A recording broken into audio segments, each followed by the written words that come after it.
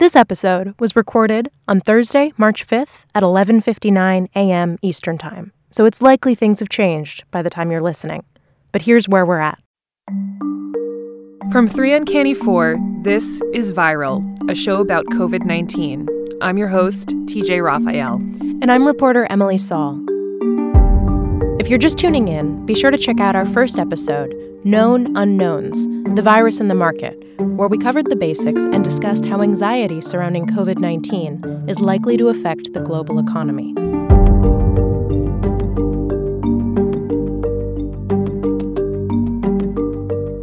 On today's show, we'll be diving into the science behind coronavirus. How does a virus make the jump from animals to humans? And what are scientists actually doing to try and combat this pandemic?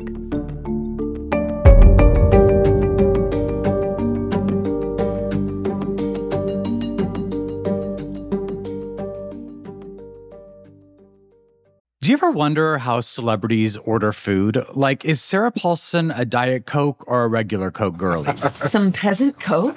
No. Or how does Sofia Vergara order a pizza? No tomatoes. I cannot eat tomatoes. Tomatoes? Yes. Are you cool with mushrooms? Not really. Okay.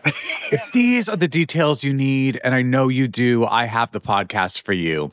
I'm Jesse Tyler Ferguson, and on my podcast, Dinner's on Me, I take some notable friends of mine out to dinners in Los Angeles and New York City. Listen wherever you get your podcasts. That thing was delicious.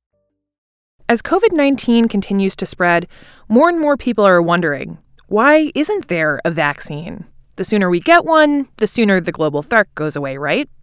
Today, we go inside one of the sci-fi-like labs working around the clock to understand this virus and learn why it's actually going to take a while. But first, the news. Emily, what's the latest? Across the U.S., 18 different states have reported cases of coronavirus, and 11 people have died. 10 of those deaths were in Washington state, the other in California. There are 163 confirmed cases nationally. Globally, there are over 90,000 cases and more than 3,000 deaths attributed to COVID-19. Congress has pledged $8.3 billion to battling the outbreak, yet concerns remain regarding the availability of testing kits from the CDC. Meanwhile, the markets continue to swing wildly, sliding again Thursday in the United States. Today we're going to talk to some of the leading scientists chasing down COVID-19. The virus, as you've probably heard, was infecting animals and then it jumped to humans. Understanding that process is key to preventing infection. And that's where we want to begin. So we spoke with Dr. Angela Rasmussen, a scientist at Columbia University. She looks at how, specifically, a virus makes people and other animals sick. What is going on inside an animal's lungs and throats and bodies when a virus moves in? So we've been hearing a lot about how COVID-19 started in animals and then got to humans. But how does that actually happen? Did a bat sneeze on a person? Okay, stop. Come on. Scientists don't think this was transmitted from animals to humans via a sneeze. Fine, this is true. And we may never know precisely which bat or snake or whatever sneezed or did what to whomever. We go through our lives swimming through an invisible sea of contagion without even thinking about it. These viruses are on the surfaces we touch, the animals, chihuahuas, parakeets, we interact with, and we just don't notice. The thing is, it's actually very important to figure out which animal had it and how it jumped to humans. That will help track the disease and come up with ways of stopping a pandemic and also preventing future disease. All right, so how do we do that? Well, first, you have to figure out which animal had it. Right now, bats are the primary suspect, but nobody is sure if they're actually guilty yet. Yes, a lot of bats have a virus that is genetically similar to the one that causes COVID-19, but they don't seem to actually have COVID-19. People have done necropsies on bats that they've sampled from in the wild, and there's no obvious evidence of pathology or of tissue damage or disease. So scientists all around the world are, I'm sorry to say, cutting open animals to figure out which ones seem to have a disease, like COVID-19. And look, I'm a big animal lover, so this isn't always easy to hear. But this isn't about testing mascaras. This is how it works. If we don't do this, we don't learn the things we need to know about how to properly treat people and stop infection. And by the way, viruses go from animals to humans all of the time, literally an uncountable number of times. You've had viruses leave your dog or cat or horse or rat. Your rat? Well, I mean, I don't have a rat, I'm pro-rat, but these viruses jump from their bodies into our bodies all the time. But it's almost never a big deal because the virus from a dog or cat or rat aren't evolved to survive in our bodies. And as humans have sort of branched out and begun developing new wild places to live, we're coming into contact with animals more. Also, because of climate change, that has disrupted the ecological environments that many animals are living in.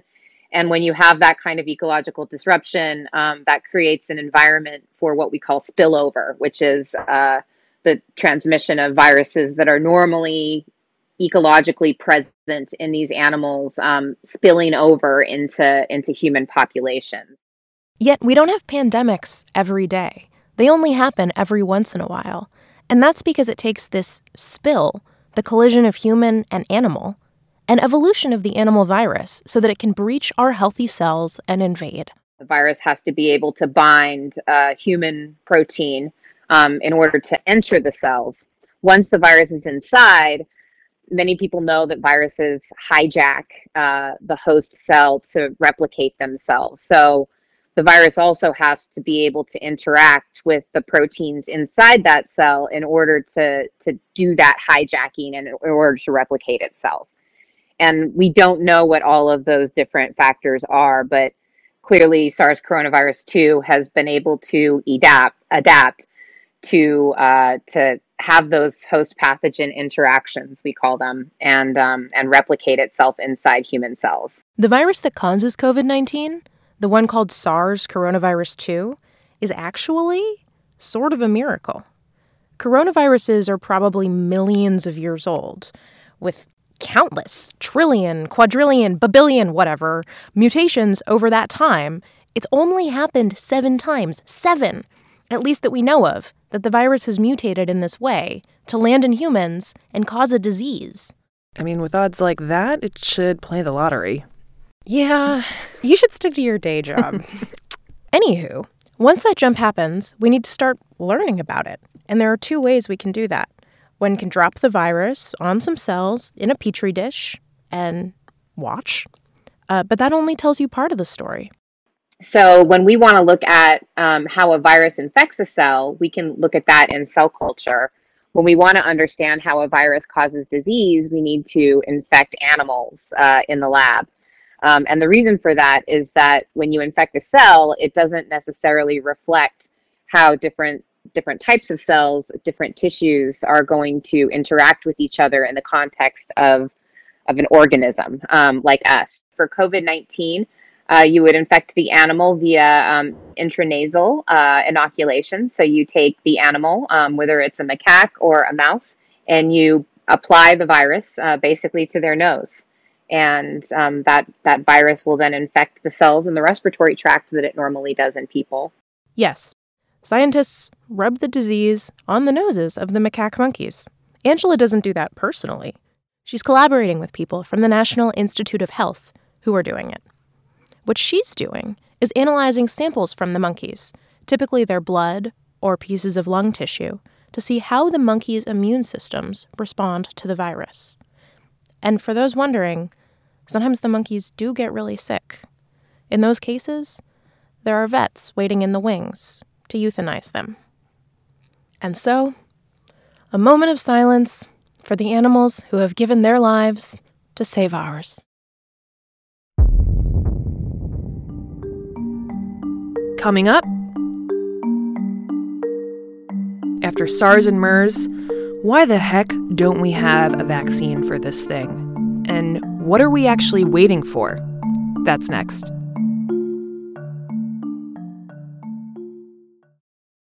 Since I started working on this show, my friends are just blowing my phone up, asking me what the hell is going on with COVID-19. Is everyone you know just texting and calling you nonstop because of your work? I have had a significant increase in text and Facebook messages from friends and family and people that I don't know asking for advice. Yeah. That's Matt Freeman. He's a virologist, which literally means a scientist that studies viruses.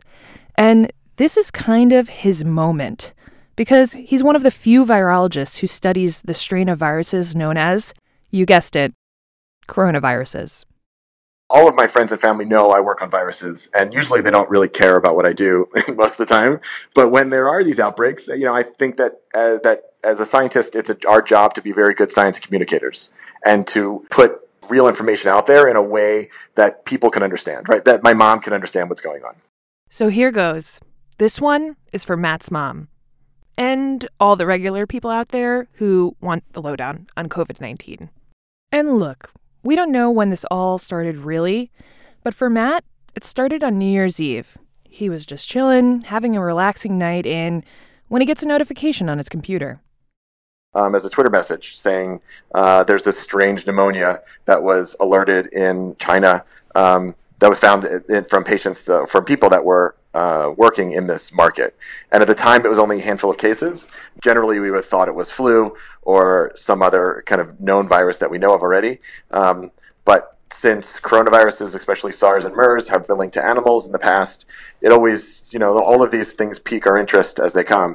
What's the equivalent of the bat signal? Do you and all your virologist friends start texting each other? Where do you go when you hear about something like that? And who do you call? I want to understand your community better, basically. So there are not many people that work on these viruses. So I have friends from my previous labs and people that I work with now where we all kind of immediately emailed each other saying, did you see this thing? Is it not really a coronavirus, is it? And then it wasn't until January 8th when sequences started coming out. And the initial samples were tested against SARS and MERS because the samples were in China. They definitely thought they wanted to make sure it wasn't SARS.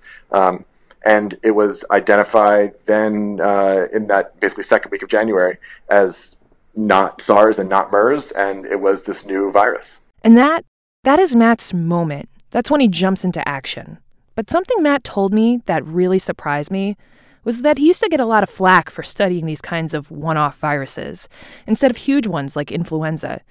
And I just couldn't wrap my head around that. We always seem so caught off guard when these coronaviruses pop up. SARS and then MERS, now COVID-19. I was really wondering, why isn't every virologist studying this stuff? So I think the rationale is that why do we study SARS? Why do we care about what it does? We should be studying flu, which causes way more disease and many more deaths around the world every year. And the rationale was we have to study these viruses. There aren't many people studying them. And we want to understand as much as we can about these viruses so we can prepare for the next one. And then in 2012, we had a next one. And everything we learned about SARS had prepared us for responding to MERS. And we're now in the same situation for this new virus, where it's another coronavirus. We know a lot about how to study SARS and MERS, and now we're studying COVID-19. But I think importantly, the field is not very large. There aren't many people that work on SARS and MERS and coronaviruses in general. So there is a clear need for help along the way from all other kind of techniques in other fields that can really respond to this virus really quickly. And I will point out, we still don't have therapeutics that are FDA approved for any of these viruses. So even though we've been studying those 15 years, there has been a marked lack of investment in infrastructure and therapeutics for these viruses, just because no one, there's generally a lack of belief that they are going to continue to come. Why is that? I mean, they do continue to come. Like it was in, 2003, we saw SARS and then MERS came out and now COVID-19.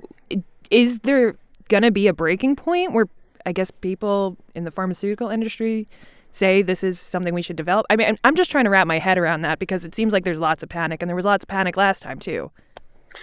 I think that from a business standpoint versus a academic research standpoint, there are two different directions there and two different drivers. So if from a business, you want to make money, and I get that from a pharmaceutical standpoint. And so you're not going to develop therapeutics that are only going to treat a handful of people. Right? You want the next blockbuster cholesterol drug that you can sell to 1 billion people. You don't want a coronavirus drug that's you maybe sell to one country that's going to treat 500 people. So it's just a profit margin there, which I totally understand. I think that what we have focused on in the last several years in my lab is to develop therapeutics that work against a lot of different viruses, not just one virus. So we're prepared for both the current outbreak and everything that comes in the future. I wanted to get a sense of where this work happens. What's it mean to study a virus? I'm sitting here scared to touch the pole on the subway, and this guy is literally holding the actual virus in his hands every single day. So we have what is called a biosafety level 3 laboratory. So where we wear a Tyvek suit, which is basically a big FedEx envelope with arms and legs, and a respirator around our waist, blowing clean HEPA-filtered air into a hood that we wear over our head. So it kind of looks like those kind of hazmat suits that people wear in chemical spill. Kind of the same idea. You can't get complacent when you're working in our virus room. You have to always realize that you have a potentially deadly pathogen in front of you, and all of the training that we do basically prepares us for the confidence that we have in working with that virus. And so we have multiple safeguards, multiple levels of security, both to get into the facility, but as well as protect us from being infected, if that would happen. Let's talk about vaccines, because I know that's a big question that a lot of people have. How long is it going to take to make a vaccine? Can we go through the steps of actually making one? What needs to be done? So for vaccine work, what you need to know is what to target. So when any kind of foreign body enters humans or an animal, you get an antibody response. So your body recognizes that as foreign, and it mounts an immune response to it. And the major way we do that is that you produce something called antibodies, which are these basically proteins that recognize specific parts of a foreign body in your own body. So in the case of viruses, what the vaccines are designed to do is they recognize the proteins on the surface of the virus. And so in coronaviruses, those things are called spikes. But ultimately, what you want to do is make as good antibodies as you can against that spike protein. Sounds simple, right? Just kidding. It's really hard. But the thing is, I'm hearing all these people be like, okay, just make a vaccine already. Even the president said we could have one within 2 months. So what's the big deal? And look, I've come a long way since then, but I actually bombed high school biology, so I really needed Matt to spell this one out for me. I wanted to get technical. I wanted to know, what's the holdup here, really? So you can make this a protein in the lab. That's easy. You can vaccinate an animal and say that you're getting antibodies against this virus. You have to have systems in place to be able to analyze those. To whether you're going to make good antibodies or not. And so that's what my job is as a virologist, working with companies that are making vaccines, so we can have the assays up and running, so you can, as soon as they have antibodies they think are going to work, or vaccinate mice or vaccinate animals, to be able to tell whether those antibodies are really going to be protective. We can test that in the lab. But you still have to be able to test it in people in a safe manner. And so those tests take time. And there's only certain facilities that can do those kind of tests. And so that's really the problem. And that's the kind of the limiting factor. You have to do it very safely and in a stepwise manner before you can start vaccinating 1 million people or 1 billion people with a vaccine. In 2 months, there's going to be vaccine companies that are putting their vaccine into people in a safety testing procedure, not people that are infected with the virus, but just to see if I add my vaccine in a little tiny dose, does it make an antibody response? If I go a little bit bigger, does that make an antibody response? If I go a little higher, and how high can I go before there's an adverse reaction, or I'm not making any more antibodies? And so that takes time. That takes a couple months to do what's called a phase 1 trial, to do that safety testing. Before that, also, you have to make a you have to make the protein or whatever your vaccine platform is in a very safe, clean manner. And so you have to have production facilities that are able to do this. All of our drugs and everything that we take as humans, as medicine, has to be safety tested along the way in a very clean facility when it's made and packaged and put into vials and before we get it. And so that all has to happen before you even go into people. And then the safety tests have to happen on those samples before they're even put into people. So it's a long process. Once the phase 1 trials go for a month or 2 months, then the data has to be analyzed. That takes a little time. And then a phase 2 trial where you can now infect or treat more people with the vaccine. So instead of a couple dozen in a phase 1, maybe there's a couple hundred in a phase 2. And just all of this costs money and time to be able to do these studies. How do you convince people to sign up to be part of a vaccine trial for something like COVID-19? Like, do I just write into Pfizer or whoever's making it and say, I'm in? And how do you get people to do that? I mean, it seems like it could be potentially very risky, right? So we know how to do this. So vaccine companies and labs know how to make proteins all the time. A lot of the vaccine platforms that have been used and are using for this have already been used for other viruses. And so it's the same kind of machine, except you're taking out the flu protein and you're adding in the spike protein from COVID-19. And there are vaccine tests that go on all the time, all around the country, all around the world, where people are put into, you pay them to go into a trial, and it's their, they get consented and they get all the pros and cons and the safety reports about what this trial is. And it's their decision if they want to be enrolled or not. You can't make anybody do it. So I want to talk about best versus worst case scenario. Can you talk about that? Are we seeing the worst case scenario with this virus at this point, and what would be the best case? The best case scenario, several weeks ago, maybe a month ago, was that it was contained in China, and we had sporadic cases around the rest of the world, and all of those cases were contained. Right, that's best case scenario. Is that whatever numbers were actually happening in China, nobody got it outside, and so we're past that scenario 1 now. Scenario 2 would have been that there is spread to these other countries, but maybe there's localized spread. So there's maybe a spread from one person to their spouse, or a person to their healthcare worker, and that was the end of it. That doesn't seem to be happening, so scenario 2 is done. Scenario 3, I think, is where we are now, which is that there is spread to a lot of countries around the world, some in large clusters of cases, like Iran and Italy, where there's hundreds and hundreds of cases. South Korea has thousands of cases now. And now we are trying to maintain the healthcare systems in those countries so that they don't get overrun and they can contain this virus the way it is.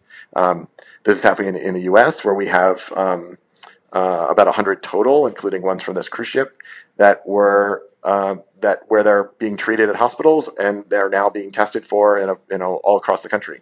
And so this is happening in countries all around the world. Everyone is in the same kind of situation where they're now detecting early cases, or they're detecting dozens of cases a day, and they're trying to maintain all of the healthcare system and all of the frontline healthcare workers to be able to respond as quickly, as rapidly, and as safely to these outbreak. And so that's, I think, where we are now. Is that worst case scenario? So that's not worst case scenario, right? I would say that's scenario 3, where we do have local spread. We know we have local transmission in a lot of countries around the world, but it's not in the hundreds and hundreds of thousands yet. And Matt, I want to ask: are you scared right now with what's happening with COVID-19 when you look out in the world? So I am definitely concerned. I think that we are in the midst of a new pandemic, and it is clearly in a lot of countries around the world, potentially everywhere.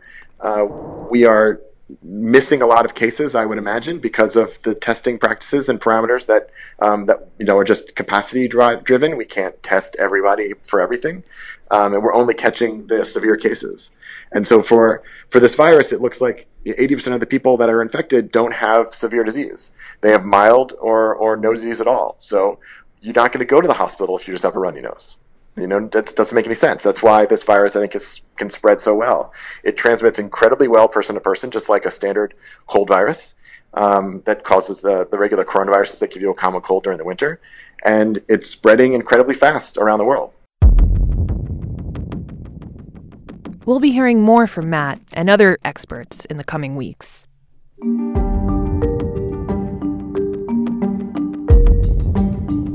Viral Coronavirus is a 3 Uncanny 4 production. The show is hosted by me, TJ Raphael, with reporter Emily Saul. Our senior producer is Lena Richards. Our associate producer is Rahima Naza. Our editor is Adam Davidson, and our fact checker is Parker Henry. We'll be coming to you next week with the latest on COVID-19. In the meantime, rate and review the show in Apple Podcasts. It helps listeners like you find us.